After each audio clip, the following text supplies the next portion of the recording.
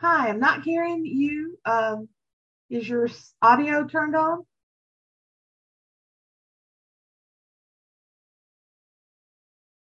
Are you muted?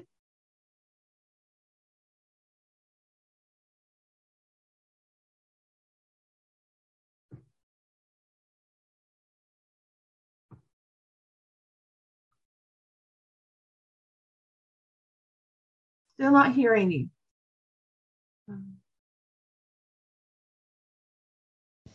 What about now? Yes, I've got you. Perfect. I'm so sorry about that. Our original email had said 3 o'clock, and then our Zoom link said 2 o'clock, and I totally spaced on whether or not where I was supposed to be. So I apologize for my tardiness. I usually pride myself for being on time. That is perfectly all right. I'm just so glad you're here. I have to remember to. This is my large monitor that I talk with. I have to remember to look over here. This is where the camera is. So if I look over here, if I'm No not worries. ignoring you, I have I the just same thing. I've forgot. got double monitors all over the place, so I am listening and paying attention, I promise. Okay, I'll trim out that opening a little bit. That's I'm learning all sorts of things with the Zoom meetings and MP4 files and MP3s that I did not anticipate. I thought I knew everything. I bet I recently launched a like live stream series on YouTube and Mhm. learning the different software and like making sure things get from point A to point B. It's like a whole other thing in itself. It's like there's too much going on. Okay, welcome to the Right Focus. Uh, why don't you introduce yourself and let's start with you talking about your books. Of course. One, thank you very much for having me. I'm really excited to be a part of this new endeavor for you. My name is Sarah Burr. I write, it's almost sometimes hard keeping track of them all. I write several series. Mhm. My latest book is called Follow Me for Murder. It's book one in the trending topic mysteries. I'm a big technology person. I absolutely love it. And so that's kind of really how my trending topic series came to be. I'm first and foremost a huge cozy mystery reader. Mhm. Absolutely love cozy mystery books. That's mostly what I write. I do have a very, I guess, unique series that is actually the first book series that I published that's called the Court of Mystery series. And it's a medieval based fantasy world where the main character, who is a duchess, she solves crimes. So she goes around to different castles and events, solving the murders that pop up there. And so that was the first series that I Mhm. wrote, and I'm still I'm writing now. interested in that one because I'm a history buff and I love Middle Ages. Yeah, it's really fun because because it is also fantasy based, I can do a lot of very fun things Mhm. that definitely probably were not apparent in the Middle Ages. But it is with language and, you know, technology at the time. There's no running water. It doesn't take, you can't hop in a car or, to get from point A to point B. So all the travel takes a really No long cell time. phones. No cell phones, yes. And actually, so that makes it a lot of fun because there's just right now in the contemporary mysteries that I write, there's so much information at the fingertips of my characters that it's like they can Google something or they can look up something on social media. Whereas in my Court of Mystery series, the characters very much are mostly up to their own devices. And it's like, if they know it, they do, or they have to find someone who is an expert or a scholar in the subject. Mhm. So it's really exciting. And I absolutely love that series. It's very dear to my heart. My other published series is called the Glenmire Wynn Mysteries. And the first book in that series is called You Can't Candle the Truth. I love a good pun. That's one of my favorite things about cozy mysteries. You Can't Candle the Truth is actually paranormal cozy. There are some supernatural elements to it, although it's not like very much steeped in the supernatural. It's the main character has the ability to see what she calls a life clock hanging over someone's head, and it tells them when they are destined to die. Oh, that's freaky. She knows when people are going to leave this world, but she's able to wear special glasses that actually obscure the life clock from her vision, so she's not constantly tormented by it. However, there are instances where her glasses get knocked askew or her glasses slip down, and as someone who wears glasses, it's like, oh, there's nothing more annoying than when your glasses slip down and you have to adjust. So when she does see someone's life clock, how that affects her, but also how it affects a mystery that pops up in her hometown, which is located in the fictional upstate New York village of Crucible. So I think that's the trending topic mysteries, the Court of Mystery series, and the Glenmire Wynn mysteries are my current published works. That sounds very interesting. How did you decide? Let me back up. How did you go about publishing those? Do you have an agent? Did you? Yes. So I straddle both worlds of indie publishing and traditional publishing. My Court of Mystery series and my Glenmire Wynn mysteries are self-published. And I first got my start in the publishing industry through self-publishing. And I wanted to see if I could get an agent and I could get a book published through a publishing house. And it was kind of a little challenge that I issued to myself. I love the indie publishing industry. I love having the creative control over my characters, over my covers, over all of my marketing materials. I really thrive in that environment, but I wanted to see how traditional publishing was different, if I could do it at all. It's certainly not a guarantee. But I was very lucky because the hashtag Follow Me for Murder, I wrote it, I guess probably now 5 years ago. And so the fact that it just came out in February, like your listeners can hear how long the publishing process can take. And so I wrote it about 5 years ago, and I started querying because I felt that it was a book that had potential for a publisher to say, oh, this may be where our market is going. And let's get on this, because I had noticed a trend in the cozy mysteries that I was reading that many of the main characters were deathly afraid to use technology. I read so many scenes about young women leaving their phones at home, forgetting to plug them in, what have you. And I'm like, my phone is as like a second, or I have multiple appendages, but it's another appendage to who I am. And it's like, I always have it in my hand, or within reach. So I thought, what if a main character embraced the modern wonders of technology and really used it as part of her investigation, not as just, it used it really as a tool to figure out like who her killer was, who her victim was. So with that idea, I started toying with things and eventually created a character, created a whole fictional world of Central Shores, Delaware, which is where the book takes place. And then I started querying. And I think I was on probably 70 rejections for agents by the time I took to Twitter and was like, oh, woe is me. No one's ever going to publish my book. This is hard. Like feeling very down in about myself and my writing. Because, the rejections you get are, none of them are ever really that personable.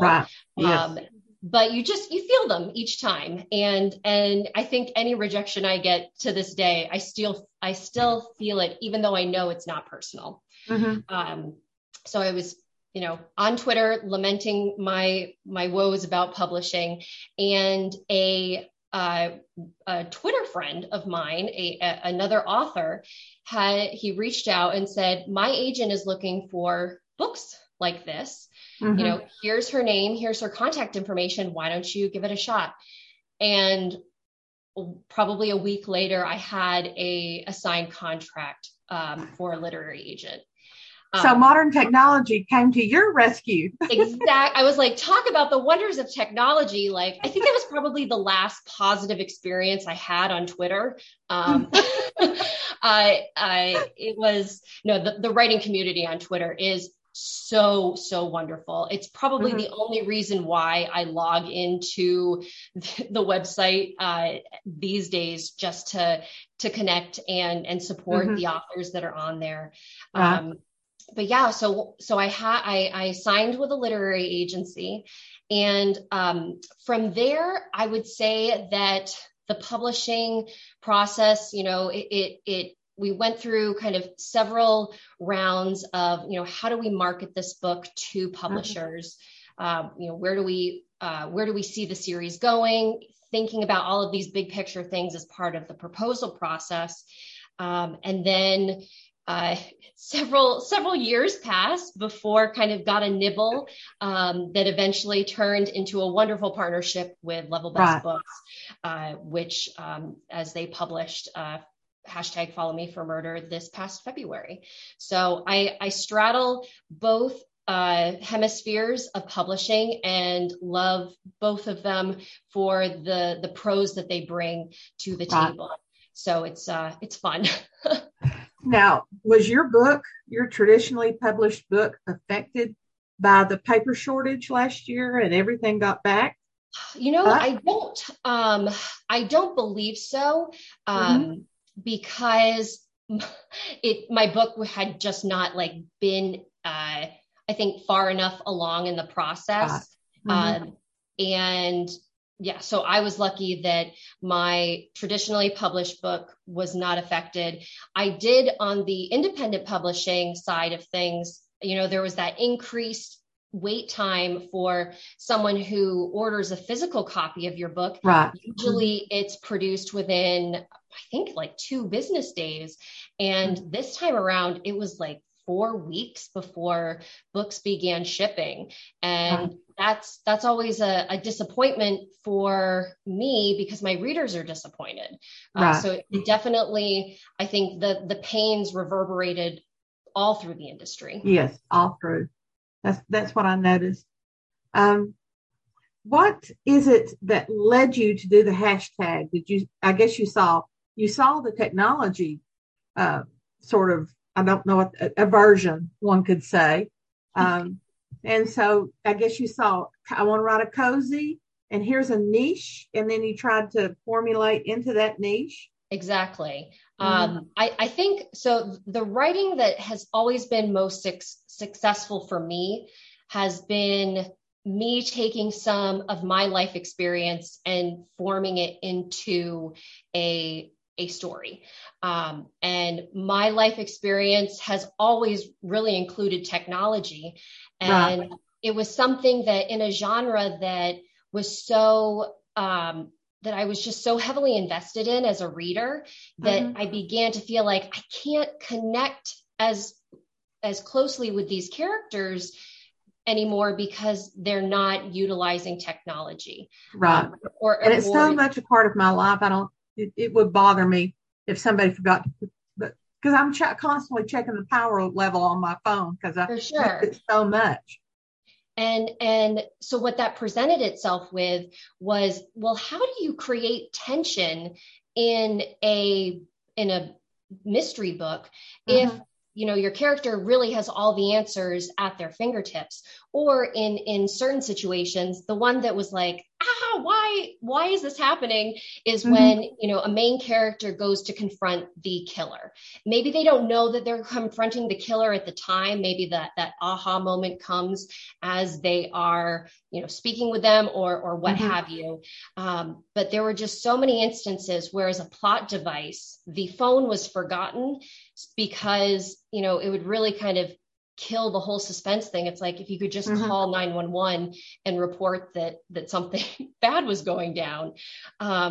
So I had to really figure out how to incorporate technology in a realistic manner, but also keep those traditional elements of suspense and, the main character going out and speaking with people face to face. I think that's part of the cozy genre that I love so much, is that sense of community and folks going to each other and having conversations and learning more details about either the victim or their potential suspects. So trying to figure out a way to incorporate technology into the novel, but not remove those elements that I, as a reader, love, and I'm sure many cozy mystery readers love. That was the real challenge. But once I started really thinking about it, I discovered that you can actually lay a lot of groundwork ahead of time for your audience and for your main character. If you're kind of doing the the fact finding, when you're like initially figuring out like, who is my victim? In Coco's case, she's not really that familiar with the woman who has died. She has worked with her for a couple of weeks as the woman is an assistant for her clients, her current clients, because Coco kind of has a double life as a social media influencer and a consultant and helping local businesses boost their social media presence. So, Coco's been interacting with these local business owners, not so much with the staff of the establishment. And so she really doesn't know that much about this young woman. So she can kind of start figuring things out on social media and then go to the people that, she finds out are her friends, checks out locations of places that she's visited, and really kind of do that traditional boots on the ground investigation in a much more knowledgeable manner, because she has that understanding of, you can look at somebody's Facebook profile and basically learn their life story, or you can learn the life story that they present to the world. And maybe you find out all of that information was just a carefully curated facade. And that's another thing that Coco explores, of like, social media may seem like it's real life, but it in fact is not. Right. Yes, exactly. So when you started writing this particular series, how much of your ideas did you have already, and how much came to be as you were constructing, and how did you go from there? That is a very good question, because sometimes I have to figure out like, what is my writing process and how do I actually get from writing the words chapter 1 to writing the end? And I feel that I'm a very methodical writer, in that I like to have an outline of the basic information that happens and who the characters are, what the town looks like. I often will draw out a little map of the town. Yes, I do like maps. oh my goodness, I love book maps. When I was a kid, I was like, any book that had a book map, I was immediately like, I need to own this, because I loved knowing the world. And I find that it's really helpful for me. I have a book map in my Court of Mystery series, but not in my Cozy Mystery series. They're purely just for me to understand, like, okay, if Coco lives here, how long is it going to take her to get to the town office, or how long is it going to take her to get to her client's store? And it really just becomes a visual aid in helping me formulate what the world looks like. And then I create an outline that I call a plot by day outline. And basically it covers the information, very, very vague information about what happens in each of the days mentioned in the book. Because another thing that I have a really hard time with is keeping track of what day is it when I'm reading and when I'm writing. Yes.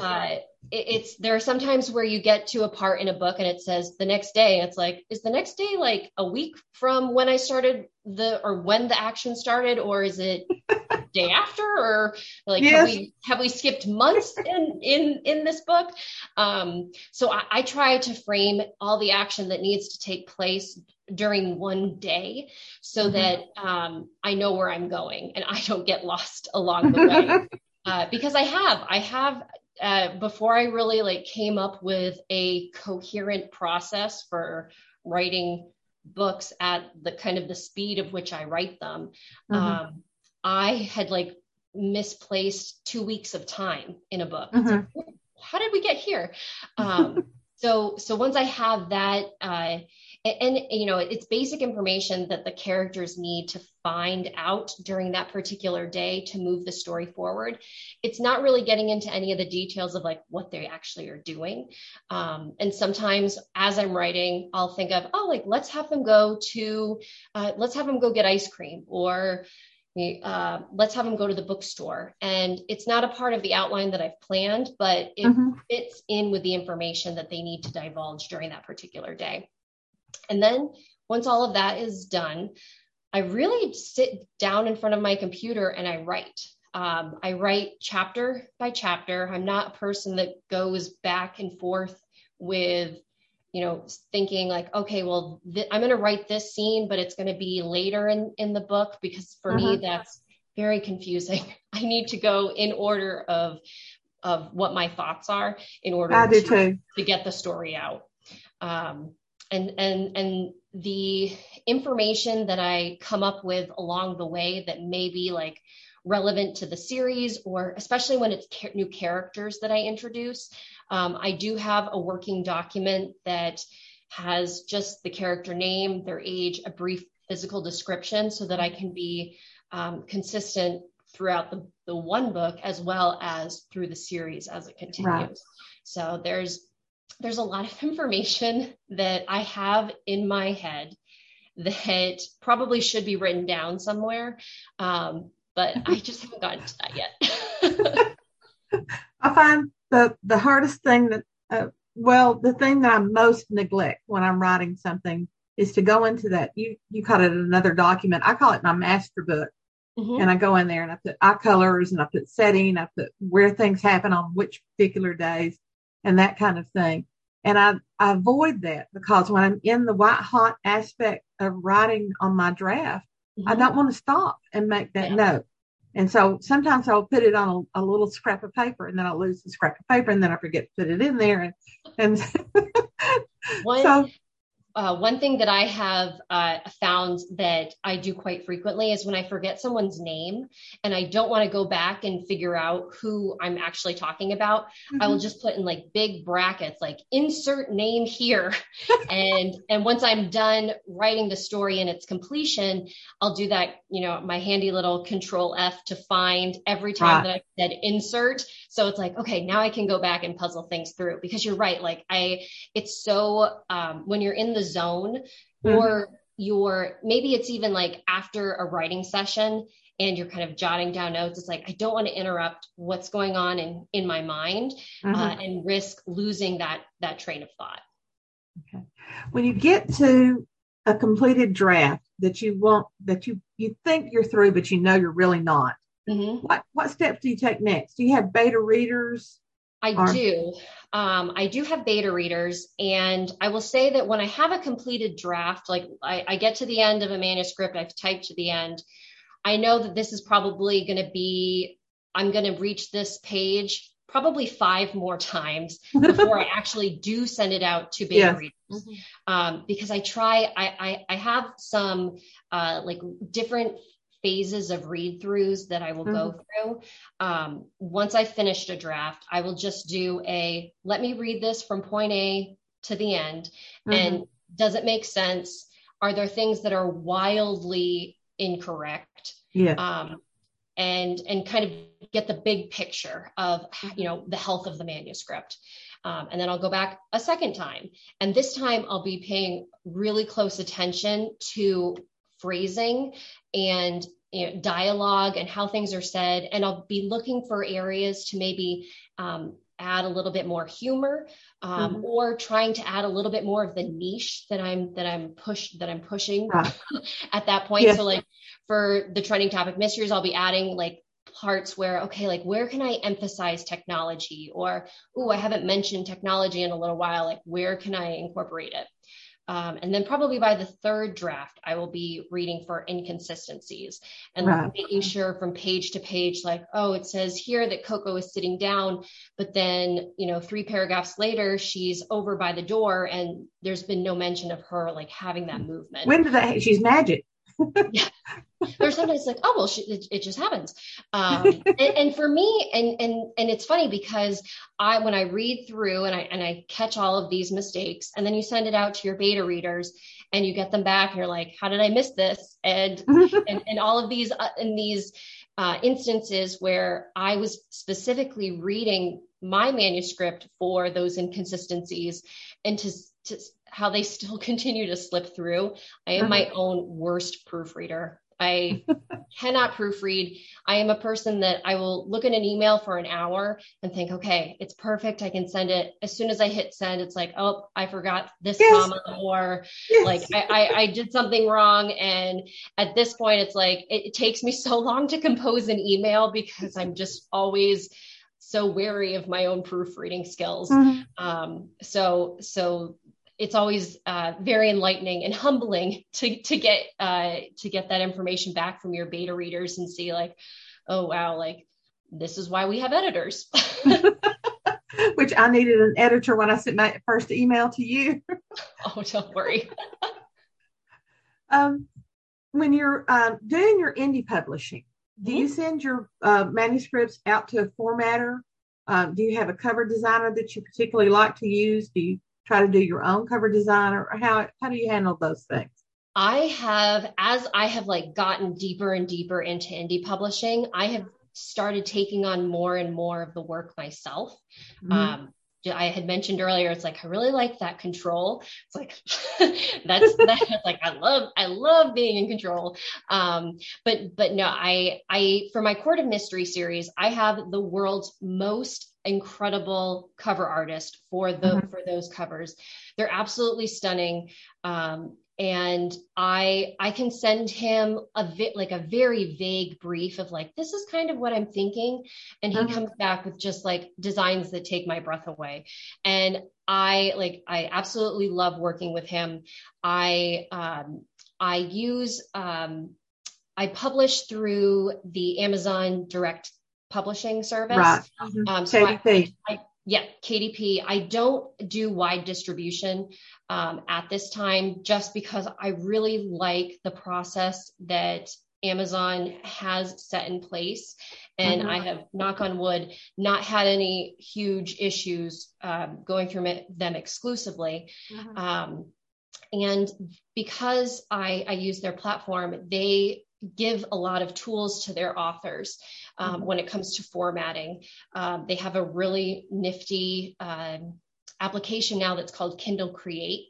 Basically, you just put your manuscript, it's a Word document, into Kindle Create, and it converts it into a really clean looking EPUB file that you can upload. And so I have used that in regards for like a Kindle book formatting. Paperback and hardcover is a little bit more intense. And I usually schedule a whole day where it's like, okay, Sarah, you're going to be really, really aggravated by the end of today, but you're going to get everything done. And luckily, as I have published, oh gosh, I think I'm on maybe 13 books at this time. It could be more that I have self-published. And I've gotten a good process. I've gotten my own template created so that I don't have to do a ton of formatting when the time comes. And then with my Glenmire Whim mystery, I wanted to see, could I design a cover that that fit the genre? Because my Court of Mystery series, they're a bit darker, fantasy related, and they have like a certain look and feel of the cover. And I was like, that's not going to work for a supernatural cozy mystery. And so I was like, well, let's see what I can do. And I was very, very, I love graphic design. I absolutely love it. And I found it just very soothing and cathartic almost, and like Mm-hmm. a way that I can brainstorm while I am, doing something for fun. But I'm still like getting ideas and being inspired by the work I'm doing because I'm so connected to it. Mm-hmm. And so I was able to design the covers for You Can't Candle the Truth, and coming up in October, Too Much to Candle. Mm-hmm. There are so many tools that are available to indie publishing authors now that it's really like you have dealer's choice when it comes to the selection of what you use. But I try, since I do publish through KDP, I try to use the tools that they have, just because they integrate so nicely with their platform. Right. How do you maintain productivity? Do you set a daily word count or a daily word time? I sometimes I wonder if I am maintaining productivity, because there are days where it's like, wow, I feel like I've accomplished nothing. Yes. And then there are days where it's like, I could not have gotten more done. Mm-hmm. I think what has really helped me is I have it's a little aside service that I offer other authors for content creation for social media, just because I absolutely love technology. And a lot of folks are still, trying to figure out, what do I post on Instagram? How do I advertise my book online? So I launched my own little business last year called Books to Bundles that creates designs that feature books. And so they're just graphics that folks can post on their Facebook profile. They can use in Facebook ads, all that good stuff. So I thought when I launched that, I was like, how am I going to do this and write what will be eventually 4 series full time? And after some trial and error, I kind of figured out that I work best in the morning doing kind of administration work, because there's a lot that you have to do behind the scenes of, just, writing what your books are about. You have to do your own promotion. You have to maintain your website. A lot of authors have a blog. I'm trying to have a blog as frequently as I can. And there's just a lot of stuff that, besides writing, that authors are expected to do. And I think that taking care of all of that kind of in the weeds administration work right at the start of the day, when I'm kind of the most, I'm like kind of working up into my productivity. So, kind of kick things off around 8:30, probably by 11 o'clock. That's when it's like, okay, it's time to switch over and focus on actually getting some words down on the page. And so I try to write every Monday through Friday. I range from, I really focus on the word count that I generate. I know that there are a lot of people that don't like kind of relying on word count. But for me, because of the type of person I am, seeing the word count in my manuscript increase gives me a good feeling. And it helps me kind of reinforce, like, okay, like I got something accomplished today. So I try at least to get 800 words every day.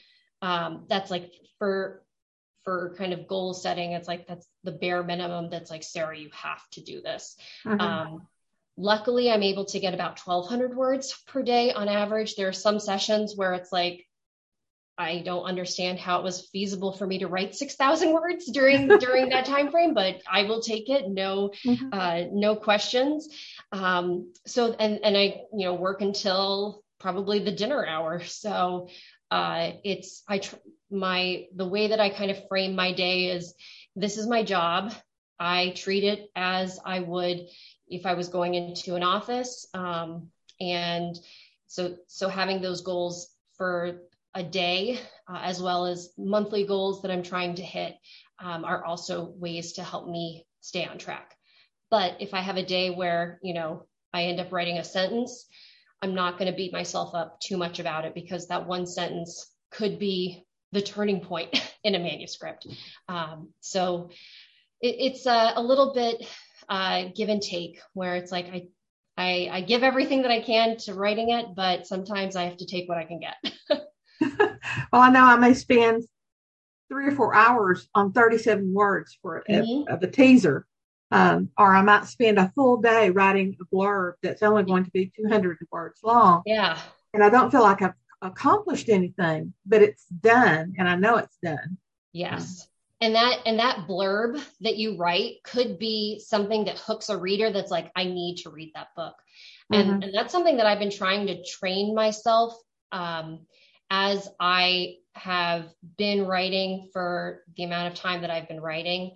When I first started, I was so hard on myself. Like, it was almost like, Sarah, why are you doing something that you're like making yourself so miserable when you used to love writing for just fun?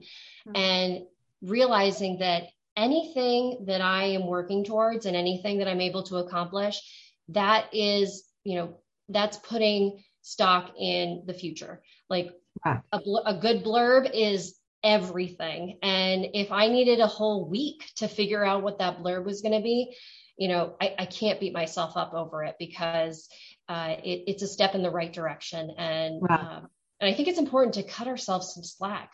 I don't know about you, but I feel like we're really hard on ourselves a lot of the time, especially like, if you don't make that word count for a day, it's like, oh man, like, what did I do? But the stuff that we're doing is important, and really makes our writing experience convert into something that a reader is going to enjoy. So I think that's what I have to remind myself, is like, what I'm doing will eventually pay off. Well, like, I usually try to work 6 days a week, and so I lost Saturday completely. By the time my disruptions, which I dearly love my disruptions, but sometimes they disrupt me when I don't want them to. But by the time they left, I was too exhausted to sit down and write. And so I thought, no, you've got to have family time. Family comes first. Oh, for sure. And it's like, I have to put my little categories of things. I didn't used to think that I was that way, but I have found that I am actually a check off to do kind of person. Is there anything that we haven't talked about? Because we're down to, I think, 2 minutes, less than 2 minutes, that you wanted to mention. Well, no, your questions were really great. I think we covered a lot of good ground. Is there anything else that? The only thing that I can think is the one thing that we didn't get to that I have been asking people is, what is your favorite tool or your best tool to keep you going? Canva. Canva is a design application that I do all of my book promotion work in, and it changed the game for me. I was making my like Instagram pictures in Microsoft Paint, which I think they like got rid of. It was so old. And it just investing in a solid design program was the best thing that I could have done for myself, because while writing is important, in order to keep writing, people have to buy your books, and you have to market yourself and have that, have a brand that people are going to be interested in learning more about. So hands down, Canva was the best application that really changed the game for me. We forget that while we're writing our book and everything, the most important thing is the visual cover. And that is the thing that attracts people first. I know they say, like, don't judge a book by its cover, but as people that are in the publishing industry, I'm sure that you and I both can sympathize. It's like, I don't think that's really, people really follow that anymore. Like, people judge. Yes, they do. They do. Well, I want to thank you before we run out of time, because we're down to seconds. And so thank you so much, Sarah, for participating in this interview. Please send me links so that I can put them in the show notes. And this was a wonderful interview. Thank you so much. Thank you so much for reaching out, Emily. I really appreciate it. And I'm so sorry for being late. I'm so embarrassed. It's all right. But it was great talking